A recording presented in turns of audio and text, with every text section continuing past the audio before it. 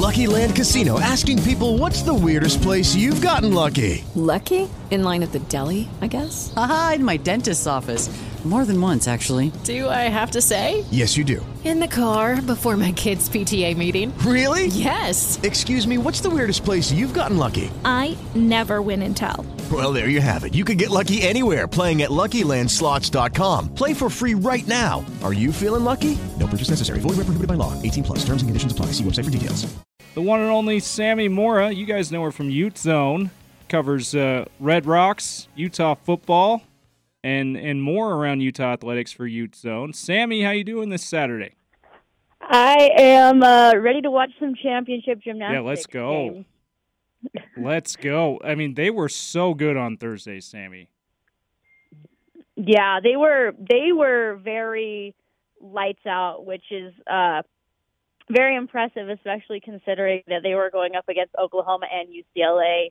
That second semifinal was called the semifinal of death, basically, because you had Utah, Oklahoma, and UCLA in that semifinal, and then one of those teams probably wasn't going to make it, and we saw that, sadly, was the case for UCLA.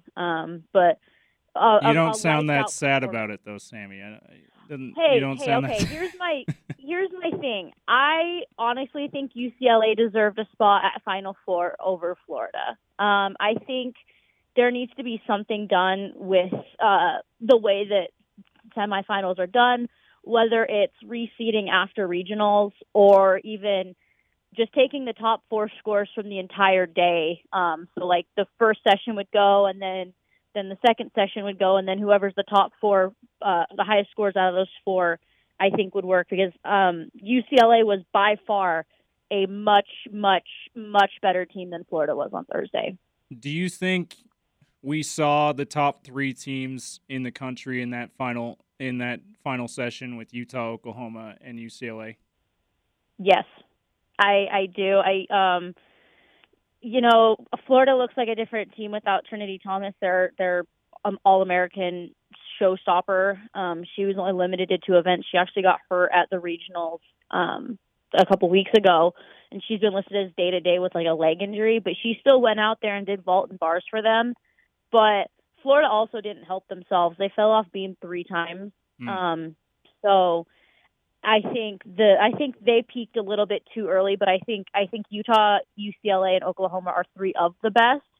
Cal is one of those teams that I've been high on all season, and I think they're really good. And then LSU, on the other hand, LSU is they have had so many injuries throughout this duration throughout the season. They've had girls with busted Achilles. They've had girls out with concussions. They've had broken bones. Like, they've just been beat up and bruised. And the fact that they made it to Final Four is really, really, really impressive. But I think, that second semifinal did have 3 of the best teams. Because people are going to throw in Michigan into that argument, but Michigan didn't even make it because they did have a very crappy time in Denver at their regional final where they ended up losing to LSU on a tiebreaker. So Michigan's always going to get thrown in that discussion, but Utah, Oklahoma, and UCLA are 3 of the best.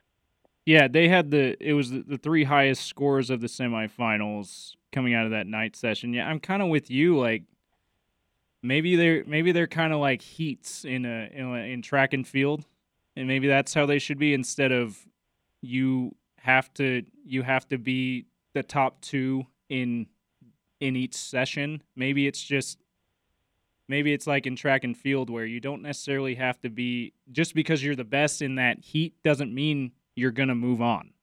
Maybe it should just be the top 4 scores of the final 8. Yeah, and I think that second semifinal was, like, actually just this entire semifinal group, there was always going to be one semifinal that was heavier than the other. Because, that earlier session, like, yes, you have LSU and you have Florida, but Florida's been beat up, LSU's been beat up, but then you have the other semifinal that had Utah, Oklahoma, and UCLA, and those are 3 powerhouses. And you also factor in Cal into that mix. Like, this semifinal was always going to be one that was unevenly distributed, in my opinion, just no matter how you shake it. Like, there's no way that you can redo the seeding in this one for it to be even, because no matter what you do, there's going to be one semifinal that has 2 heavy hitters and one that has 3. Yeah, but really fun semifinals. Going to be a really fun final today. Let's talk about Miley O'Keefe. I mean, Jordan Childs from UCLA puts them temporarily in the mix to advance with an incredible performance on the uneven bars, a perfect 10 from her, and then seconds later, it felt like right after, it was maybe 10, 15 seconds later, Miley O'Keefe, while she's hearing all the big cheers around Dickies Arena there in Fort Worth, she's on beam and she keeps her concentration and gets a perfect 10 of her own to eliminate their rivals in UCLA and jump them ahead of the defending national champs in Florida. Was that her 9th or 10th perfect 10 this year, Sammy? It was her 9th. 9th, okay. Which is a program record, right? Yeah, and everyone calls her Ice Cold O'Keefe for a reason. She has done this so many times where usually it's her as the anchor, but obviously she wasn't in the anchor on Thursday. They had Grayson at the anchor, welcoming her back to that beam and bars lineup. But Miley is one of those clutch performers that you love to have. Especially like in those situations where your back's up against the wall and you need a big score to move on. 9 times out of 10 you can count. Actually, I'm going to say 10 times out of 10 you can count for Miley for a big score. She's so good at beam, and she's just so fantastic. Like Ice Cold O'Keefe, that's what her nickname was for her name. Her call signal was Ice when they had Top Gun night earlier this season. Nice. People on Twitter have called her Ice Cold O'Keefe. I mean, I've called her Ice Cold O'Keefe before. But she is just so fantastic, and just the way that she commands a beam is something that's like magnificent to watch. You just watch her and you're just mesmerized. I think that like there's a couple of girls in that Utah beam lineup that are the same way. Kara Aker is one for me that I am just entranced every single time she mounts that beam. Crystal Issa is really good on beam as well. But that beam team, I just want to point out that Utah's rotating the same way that they rotated on Thursday today. So if it could come down to beam again for Utah to win this all. So, and I think Utah fans now they're not 5 or 6 years ago, if you were ending on beam, you were like, okay, we're done. Like, there's no way we're going to win this. But I think if Utah had to end on any event, I think them ending on beam is the best, in my opinion, just because of the confidence that group has, the skill level that group has, and just what we saw from them, especially on Thursday. The fact that they got to throw out a 9.85 and they got to count the rest were like either there was one 9.8875 and the rest were 9.9s or above, including Miley's 10. That's something that is it's just so amazing to watch that they're so consistent on that event. Yeah, I think if Tom Farton had his choice, he probably would choose to end on beam the way they've been doing it this year as well. And I mean, we kind of buried the lead. We're talking about her Miley's clutch, ice cold performance, like you say, leading up to her nickname with that 10 to put Utah into the finals. She also is the all-around national champion, which she was on SportsCenter right after, and Michael Eaves asked him about that, and she kind of seemed surprised that she would be there, because she said that was it vault that she says she starts about a half a point with a half a point difference. So she wasn't so sure that she would in vault. Sorry, Sammy. She wasn't so sure she would get the highest score in vault there, but she was pretty confident in those other events, and I mean, national champion all around as well. Yeah, so Miley throws a Yurchenko full, which starts at a 9.95 start value. So she's not at that 10.0 start value that all of the other girls that were in the all-around start with. But the thing is with Miley is, yeah, she doesn't start out with the greatest vault level, but she can make up for it on other events. Namely beam, in my opinion. Her bars rotation is so good. She's finally Miley and her double Arabian dismount is a love-hate relationship. There are times where she sticks it cold, and there are times where it's not the best landing. So bars is another great event for her. Her floor routine is fun. Her passes are some of the hardest in the country, if I remember correctly. So Miley she's making up for it in different aspects, and she's the first. I want to add this, that she's the first all-around champion since Missy Marlowe, if I remember correctly, and that's like to have Miley O'Keefe and Missy Marlowe in the same category. I think is so. It's something that I don't think a lot of Utah fans really think is like. Yes, Miley is not the most decorated in terms of elite career. Like, she didn't do the Olympics. She was just a JO. Like, she's not a Grace McCallum or a Kara Aker or Emily Morgan in terms of accolades. But if Miley O'Keefe, by the time her career is over next year, is not on the Mount Rushmore of all-time great Utah gymnasts, I think there's seriously a discussion that needs to be had. Just because of the sheer number of accolades she's broken, like records she's broken and stuff at Utah. She set the new career record for number of tens on beam, a record that was held she was, if I remember correctly, when she broke it, she told us she was like, I was only she was either not born or she was only a couple of months old when that record was set. So it's just amazing to see, to know what we're watching right now, and the fact that we get another year of it with Miley is just so amazing, because one more year, she's just going to further cement herself in that record book. So just like Jaden Rucker cemented herself in the record book this year too, with her 3 tens on vault. The record before this was 2 in a career, and now she's at 3. So there's quite a lot of record holders on this Utah team. So they're so much fun to watch. Yeah, and like we've been talking about, just an incredible performance on Thursday. Grace McCallum made her return on Thursday as well. She did she's usually competing in the all-around, but she did just the 2 events on Thursday with the uneven bars and beam, and 9 pluses on both of those. What do you think of Grace McCallum coming back after a 2-month absence? What a comeback. That was the first thing that came into my mind, because you could tell after that bars rotation how much this means to her and the sport she loves.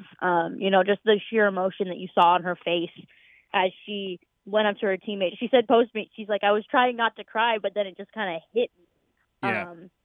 Because a hyperextended knee, that is a hard injury to come back from for gymnastics, just because of what is asked of you. But the fact, she also said post-meet that she had only started doing beam Tuesday of this week or Tuesday of last week. So she's only been doing beam for a week and a half, maybe less than a week at times. So just it shows her drive and her determination and how much she truly loves this sport. I mean, having Grace in this lineup is something that I think Utah fans aren't going to take for granted anymore.